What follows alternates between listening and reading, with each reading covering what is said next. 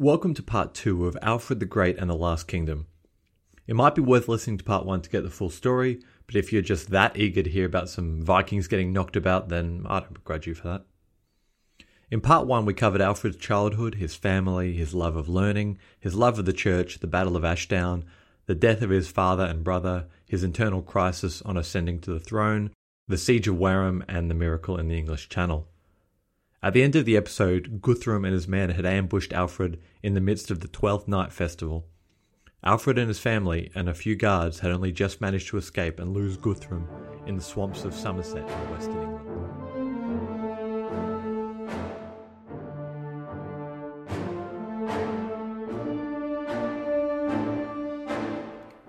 So, at the lowest point of his life comes the most well-known story of King Alfred. As Alfred and his men snuck through the swamps, evading Guthrum's men searching for them, they came across the hut of a swineherd named Danewulf. In his bedraggled state, Alfred looked nothing like a king, and posing as a humble traveller, he asked Danewulf if he and his entourage could stay with his family for a few days. Danewulf agreed, providing the group helped out with chores around the farm, which Alfred agreed to. A few days later, Danewulf's wife was baking loaves of bread in the oven. She suddenly had to attend to the pigs outside, so she asked Alfred to keep an eye on the loaves and make sure they didn't burn. But Alfred, so lost in his own thoughts about his kingdom, he completely spaced out, and by the time she came back inside, the loaves had burnt through. Annoyed, she turned to the king, her king, and scolded him. "You hesitate to turn the loaves which you see burning, yet you're quite happy to eat them once they come from the oven." Alfred was taken aback. He had never been spoken to in such a way by a woman of such low standing, but he accepted the criticism and offered to help her with the next batch. But once it became clear he had no idea what he was doing, he was hurriedly shooed out of the kitchen. The amusing story has been told and retold countless times with countless variations. In some, Alfred forgets the bread because he's sharpening arrows for the upcoming war, and in others he makes Danewulf one of his bishops later on. Even though this story was first told by a monk 100 years after Alfred's death, it has become an enduring symbol of the determination and humility of Alfred's character. In no retelling of the story does Alfred lord himself over the peasant woman. There is no, "Do you know who I am?" Instead, despite an obvious mistake, he stays the course. It's fair to say that throughout his life, Alfred burnt his fair share of cakes, but was never shy on working on a new loaf. I've put a picture of an artist's rendition of this scene on our Instagram page. After leaving Danewulf's farm, Alfred and his retinue set themselves up on the small marshy island of Athelney. With his usual resoluteness, he wastes no time and gets to work on a temporary base, sending scouts out into the countryside to find out what the state of affairs was. The reports came back in that one of his ealdormen had betrayed him and now served Guthrum, but others had not decided either way. This was all he needed. It meant there was still time. With whatever fighting forces he had left, he raided Guthrum's supplies and ambushed his patrols. Wulfhere, the ealdorman of Wiltshire who had betrayed him, received the same treatment. His message was clear. Wessex still had a king, and he expected you to keep your oath. Guthrum knew that while Alfred still lived, his hold on the kingdom was shaky, but his scouting parties that entered the marshes came back with less men than they left with, or not at all. Old Saxon legends say that Alfred worked to continue to feed his people during this troubled time, and one particularly tall tale has him multiplying loaves of bread in the same way Jesus did. Other bizarre tales tell us of him dressing up as a minstrel and wandering through the Danish camps. As he delighted crowds with the lute he somehow learnt to play, he listened carefully to all the rumours, gossip, and plans of his enemies. Disregarding these stories, Alfred really did seem to do whatever he could to maintain the loyalty of his ealdormen during this difficult time. One of the men who had rejected Guthrum's alliance was Oda, ealdorman of Devon. Hailing from the coast, Oda had experienced the devastation that the Danes had brought with them, and when Guthrum's offer came to him, it was immediately rejected. In retaliation, Guthrum sent Uba, one of Ragnar's little pigs, to deal with him. Uba and his men marched south with their usual breakneck speed, much too quickly for a Fjord army to be summoned by Oda. Knowing the militia he had slapped together would be no match for the Danish warriors, Oda and his men barricaded themselves in a hill fort near Somerset. The Danes surrounded the fort and banked on the surrender of Oda and his militia once their supplies ran low. Ubba and his men were confident in victory, and they had every right to be. Apart from the hardened warriors, they had a secret weapon, a magical banner that could predict the outcome of battles. The banner was believed to be sewn by Ubba's sister under orders of their father, Ragnar Lodbrok. The banner featured a white raven against a black background, and with the correct wind, it looked like the raven was flying. This was said to signal a victory, and this is what Ubba and his men saw. With Odin on their side, the Danes relaxed and waited for their foretold victory. But while they relaxed, the hill fort was abuzz with activity. The Saxon men knew their only chance was a surprise attack. They had to catch the Danes off guard. So the very next day, as the sun began to rise in the sleepy Danish camp, Oda and his militia burst out of the fort and barreled downhill into the Danish camp. The sheer audacity of the attack completely blindsided Ubba and his men, who had barely put together any defensive perimeter whatsoever. They blitzed through the front lines, armed with garden hoes, hand axes and old swords.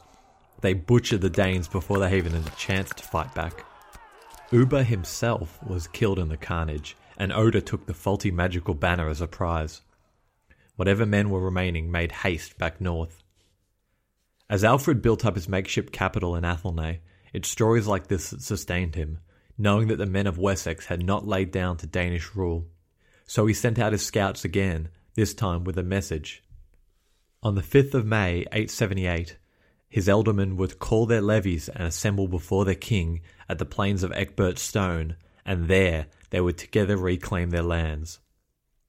With Alfred in exile, Guthrum had given his men free rein to plunder Wessex, eager to punish the countryside for protecting their king. Crops had been burned, family members murdered and kidnapped, and churches ransacked.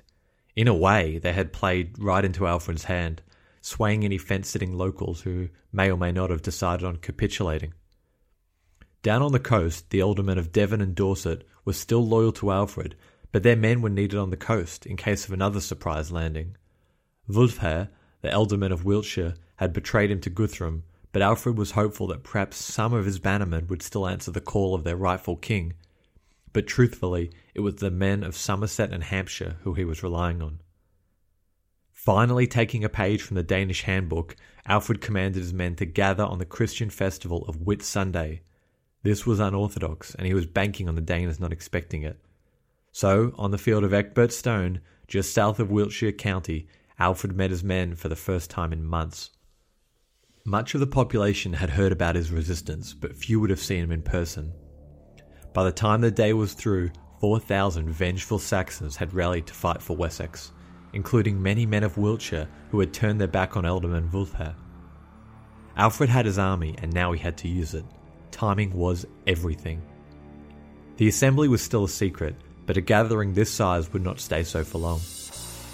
Alfred and his ealdormen quickly agreed that they would move north and besiege Chippenham, Guthrum's capital, but by the time they broke camp the next day, word had already reached the Danes. Guthrum hurriedly summoned all the men he could and marched out of the city. A decisive victory on the battlefield was now the only option. Guthrum, with reinforcements, headed for a hill fort south of Bath, and Alfred and his men camped nearby. A sombre and pensive mood blanketed the Saxon camp that night. Time was spent praying, sharpening weapons, and burying gold and other trinkets. At 5 a.m. they broke camp and marched to Guthrum's hill fort, finding him and his men already dug in and waiting. From the imposing Danish shield wall came the jeers of Guthrum's men, beating their shields and calling out, taunting the Saxons to go and take their last shot. The taunts made it clear what would happen to the men's wives and children and land after they'd finished with them. Stoic and unmoved, Alfred rode up and down his lines. While his own shield wall formed, he praised his men for their bravery and their commitment to the realm. Looking individual men in the eye, he spoke of the dishonour of running from the shield wall, and the debt that each man owed to the man standing next to him. And then he interlocked himself amongst them, and started the march forward. As both armies closed the distance, the armies threw their spears. The throwing spear they used was a variation of the old Roman pella, and was barbed at the end as to render his shield useless once it was lodged in. If any man's shield was hit in this way, he quickly moved to the back of the line and the next man stepped forward to take his place. It's possible Guthrum had a few berserkers at the front of his line. Berserkers were half-crazed warriors who wore almost no armour and fought in a drug-induced frenzy, ignoring pain, cold and heat as they fought on until they were literally cut apart. More of a psychological weapon than a physical one, Guthrum would have deployed these men to weigh on the psyche of the Wessex army. After the Berserkers had been cut to ribbons, the battle commenced. The two shield walls crashed into each other, where they remained for the majority of the day. As Guthrum and Alfred worked to keep the resolve of their men up, the ranks of the fallen in the front row slowly grew. The groans of the dying and the wounded carried across the battlefield as men strained against the weight of the other. Those in the front lines had nowhere to go, being held in place by their own army behind them and the enemy in front. All they could do was keep their shield up and look for opportunities to stab and slash. But by the mid-afternoon, the Danes' resolve had started to give out. While Alfred and his men fought for their land and for their religion, the Danes fought for plunder. As it became clear that the Danes' strength was wavering, Alfred, drenched in sweat, dirt and blood, cheered his men forward. Asa tells us, quote, "He defeated with great slaughter and pursued them flying to their stronghold. Immediately he slew all the men and carried off all the horses and cattle he could find." As the men of Wessex surged forward in the final push of victory, whatever Danes were still holding the lines broke and ran. As the sun set on the day, Guthrum, broken and dirty, limped back into Chippenham. Alfred and his men arrived shortly after and blockaded the city. Guthrum played for time, but after 14 days with no food or reinforcements, he was forced to unconditionally surrender to King Alfred. Alfred's conditions were lenient considering the bargaining position. Guthrum was to leave Wessex and never return. He was to provide hostages to Alfred, who would provide none back. But uniquely, he was also baptized into the Christian faith by Alfred himself. Alfred's belief was a cornerstone of his character, and it's likely that this gesture was to show thanks to God, and with any luck, the baptism would imbue Guthrum with some good Christian values. And so a few weeks later, a very apprehensive Guthrum met Alfred near the village of Wedmore. 30 battle-hardened Danes watched in amazement as Alfred tenderly took the head of his worst enemy and plunged him into the icy lake. Guthrum the pagan was submerged below the water, but it was Athelstan the Christian that emerged from it. Alfred and his new godson Athelstan spent the next 2 weeks feasting, celebrating and gift-giving. This must have been surreal to both parties. These were the men from the other side of the shield wall, who they had been told were wild beasts, lowly Christians or godless heathens, and they now sat alongside them, feasting and drinking. We've got an artist's impression of the baptism on our Instagram page, @AnthologyOfHeroes, or one word. I know what you're thinking. A sneaky old Guthrum up to his old tricks again. This baptism would last about as long as he leaves Alfred's court. Well, you'd be wrong. Although there were occasional raids into Wessex from Guthrum's domain, this peace treaty really did mark the end of hostility between these two men. The baptism seems to have stuck as well. Not too long after, Guthrum began to print coins with his new Christian name, Athelstan, on them. Even more incredibly, when a fresh batch of Guthrum's kin arrived from Denmark, he refused their request to join forces in another war against Wessex. And ultimately, the invasion was called off. It seemed that finally Alfred's faith in the Lord was validated. Guthrum had finally given up the idea of ruling Wessex, and seemed to realize that an alliance and a shared faith with its ruling family would be more advantageous in the long run.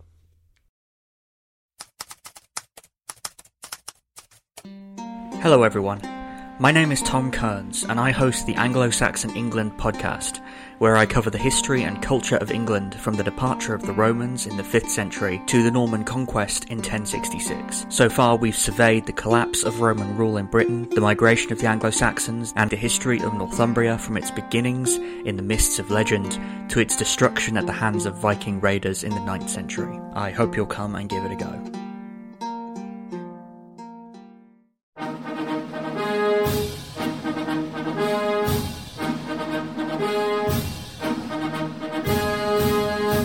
We often hear about the individuals who took the oath of office to become the chief executive. But what about the other people who play a role in each administration, or the events that may not be as well known, but that contribute to the reshaping of the office of the American presidency? On the presidencies of the United States, we explore each administration beyond just the person holding the highest elected office in order to better understand the history that brought us to the modern-day presidency. I hope you'll join me on this journey through the annals of presidential history. Presidencies can be found anywhere fine podcasts can be found, and is a proud member of the Evergreen Podcast Network.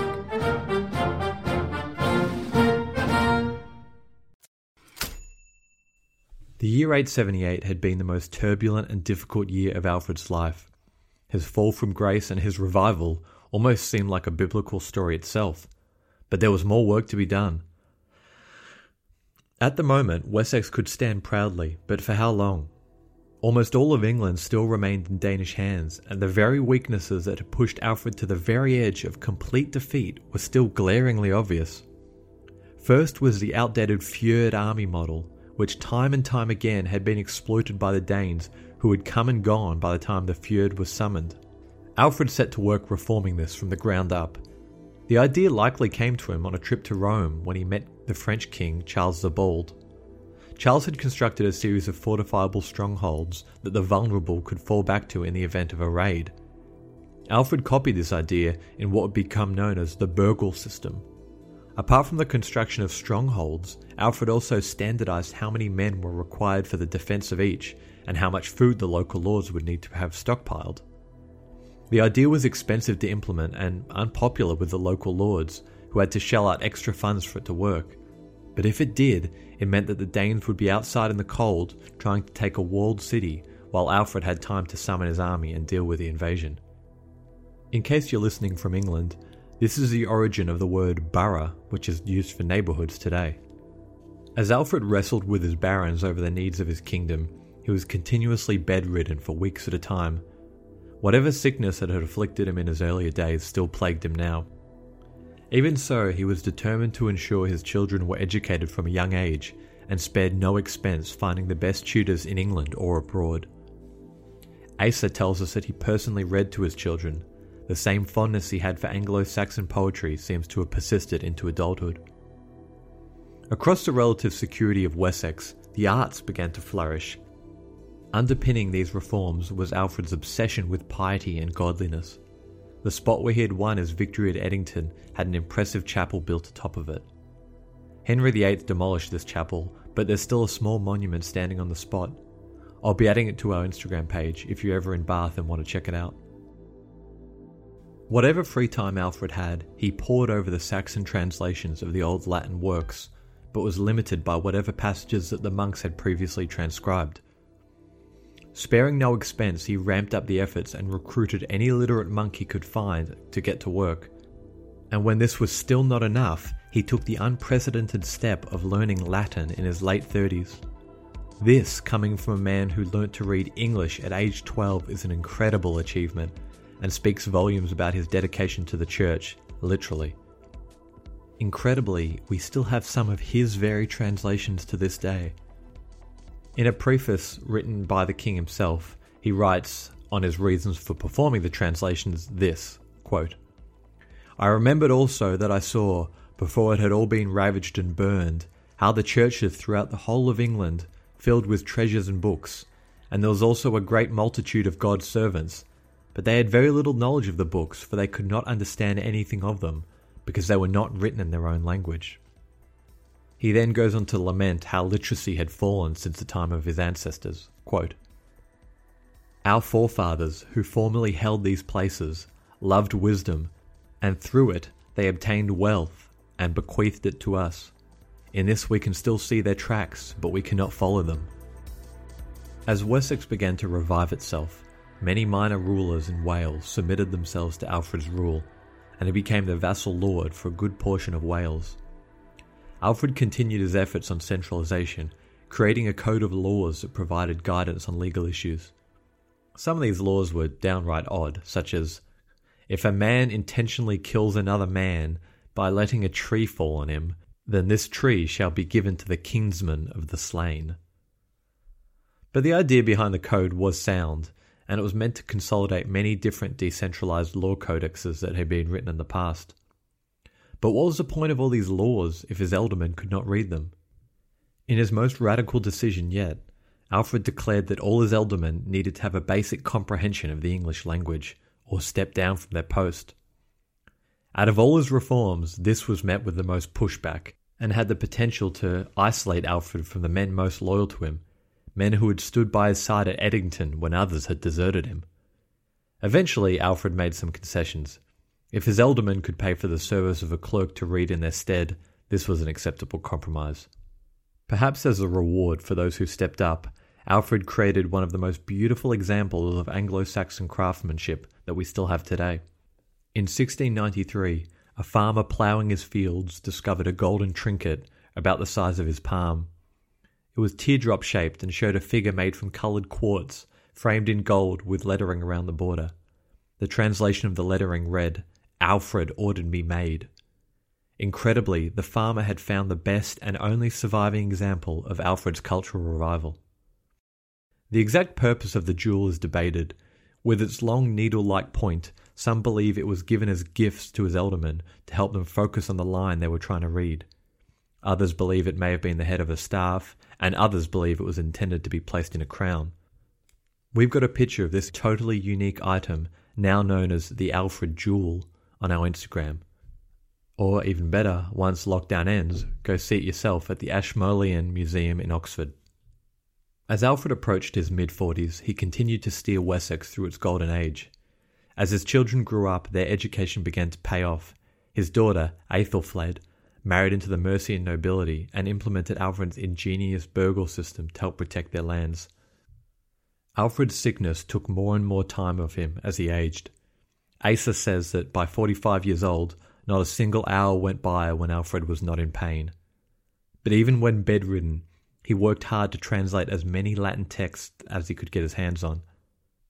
Alfred knew it would soon be time to meet his maker, but it seemed there was one final trial left for the weary king. With Wessex now armed to the teeth, the new hotspot for the Vikings was over the Channel in France. Paris had been subjected to the same plunder that England had previously, and the Danish war chief, Halfsteen, had well and truly had his fill. Usually this would have been of no great concern to Alfred. In East Anglia, Guthrum, aka Athelstan, had proven loyal, but 2 years back he had passed away, and his successor, Eoric, had avoided swearing the same oath that Guthrum had. With Guthrum out of the way, Halfsteen and another commander decided East Anglia was a prime recruiting ground. The two armies made up around 320 ships, a humongous fleet, but very likely half filled with booty and slaves from France. Due to the sheer size, they needed to arrive at different ports, and as they arrived, Alfred's new standing army blocked the route between the two hosts, preventing them from linking up. Alfred tried the same tactic he had with Guthrum, but all the jewels and praise took him back when Halfsteen casually told him that he'd already been baptized, several times in fact. The negotiations ended inconclusively, and the Viking raids continued across southern England. However, Wessex held its ground. The burghles, in which his ealdormen had objected so vocally to, proved their worth time and time again, keeping the civilians of Wessex safe while they waited on the standing army to arrive. With his legacy firmly in place, Alfred of Wessex slipped away one night, likely due to complications from his illness. He was only 50 years old, and he had left his realm in a much, much better place than he had found it 13 years earlier. Though the Viking threat was still there, it had been blunted. Alfred's son Edward would not only keep Wessex strong, but with the help of his sister in Mercia, forced the Vikings out of Mercia and East Anglia, their only remaining holdout being Northumbria. Alfred's body was interred in a cathedral in Winchester, where his wife and son were eventually laid to rest also. Sadly, due to Norman invasions and Henry VIII's crackdown on Catholicism, their bodies were moved again and again, until in 1788 when the small abbey they were buried in was used as a stone quarry. A few convicts found the tomb of Alfred and sold the ornate stones that entombed him, smashed apart his bones and scattered them around the areas. It's truly lamentable to think of a few men smashing apart the bones of a man who had such a profound impact on their life and the very language they were speaking at the time. In a 2002 poll by the BBC, King Alfred ranked number 14 in the top 100 greatest Britons of all time. No king appeared ahead of him. For a country with history as rich as England, it says a lot about what he left behind. But Alfred's legacy is not so straightforward. What historians dub the cult of Alfred did not crop up overnight. Though always a cult hero in Western England, Alfred being a symbol of English liberty is relatively new. The title he was known, the Great, was only coined in the 16th century. Interestingly, his legacy is blended into that of the mythical English figure King Arthur. I'm not sure if it's the name or the shared godliness, but I even met an English guy at a hotel a few years back who was insistent King Arthur and Alfred were the same person. Alfred never was or even tried to pretend he was King of England. The title did not even exist yet, but his campaign certainly paved the way for the development of English identity. In fact, it was only 2 generations later that his grandson, Athelstan, that's no relation to Guthrum, would claim the title King of England for the first time. The British Navy that, at its peak, controlled a good portion of the known world, has also been attributed to starting with Alfred. Along with his burgher reforms, he tried his hand at crafting a fleet intending to stop the Danes before they even reached his shores. For me personally, Alfred of Wessex represents determination and grit. He was a mortal man. He made mistakes, many of them, but he always stayed the course and made the most of the hand he was dealt. Not too long ago, I took a trip out to the West Country, and after a few dead ends found King Alfred's Tower, an impressive 18th century tower in the middle of the woods built on the site of Eckbert Stone, where Alfred rallied his men after his exile. It was a surreal feeling to stand on the very spot where the history of a nation as pivotal as England was decided by the determination of one man. The plaque there reads, Alfred the Great, AD 879, on this summit erected his standard against the Danish invaders. To him we owe the origin of juries, the establishment of the militia, the creation of a naval force. Alfred, the light of a benighted age, was a philosopher and a Christian, the father of his people, the founder of the English, monarchy and liberty. In a story that sounds too ridiculous to be true, the tower was damaged in 1944 when a single-engine plane flew into it, knocking off the hand of the statue of Alfred at the top. The plane's name? The Nordian Norseman. Those Danes really do hold a grudge, don't they?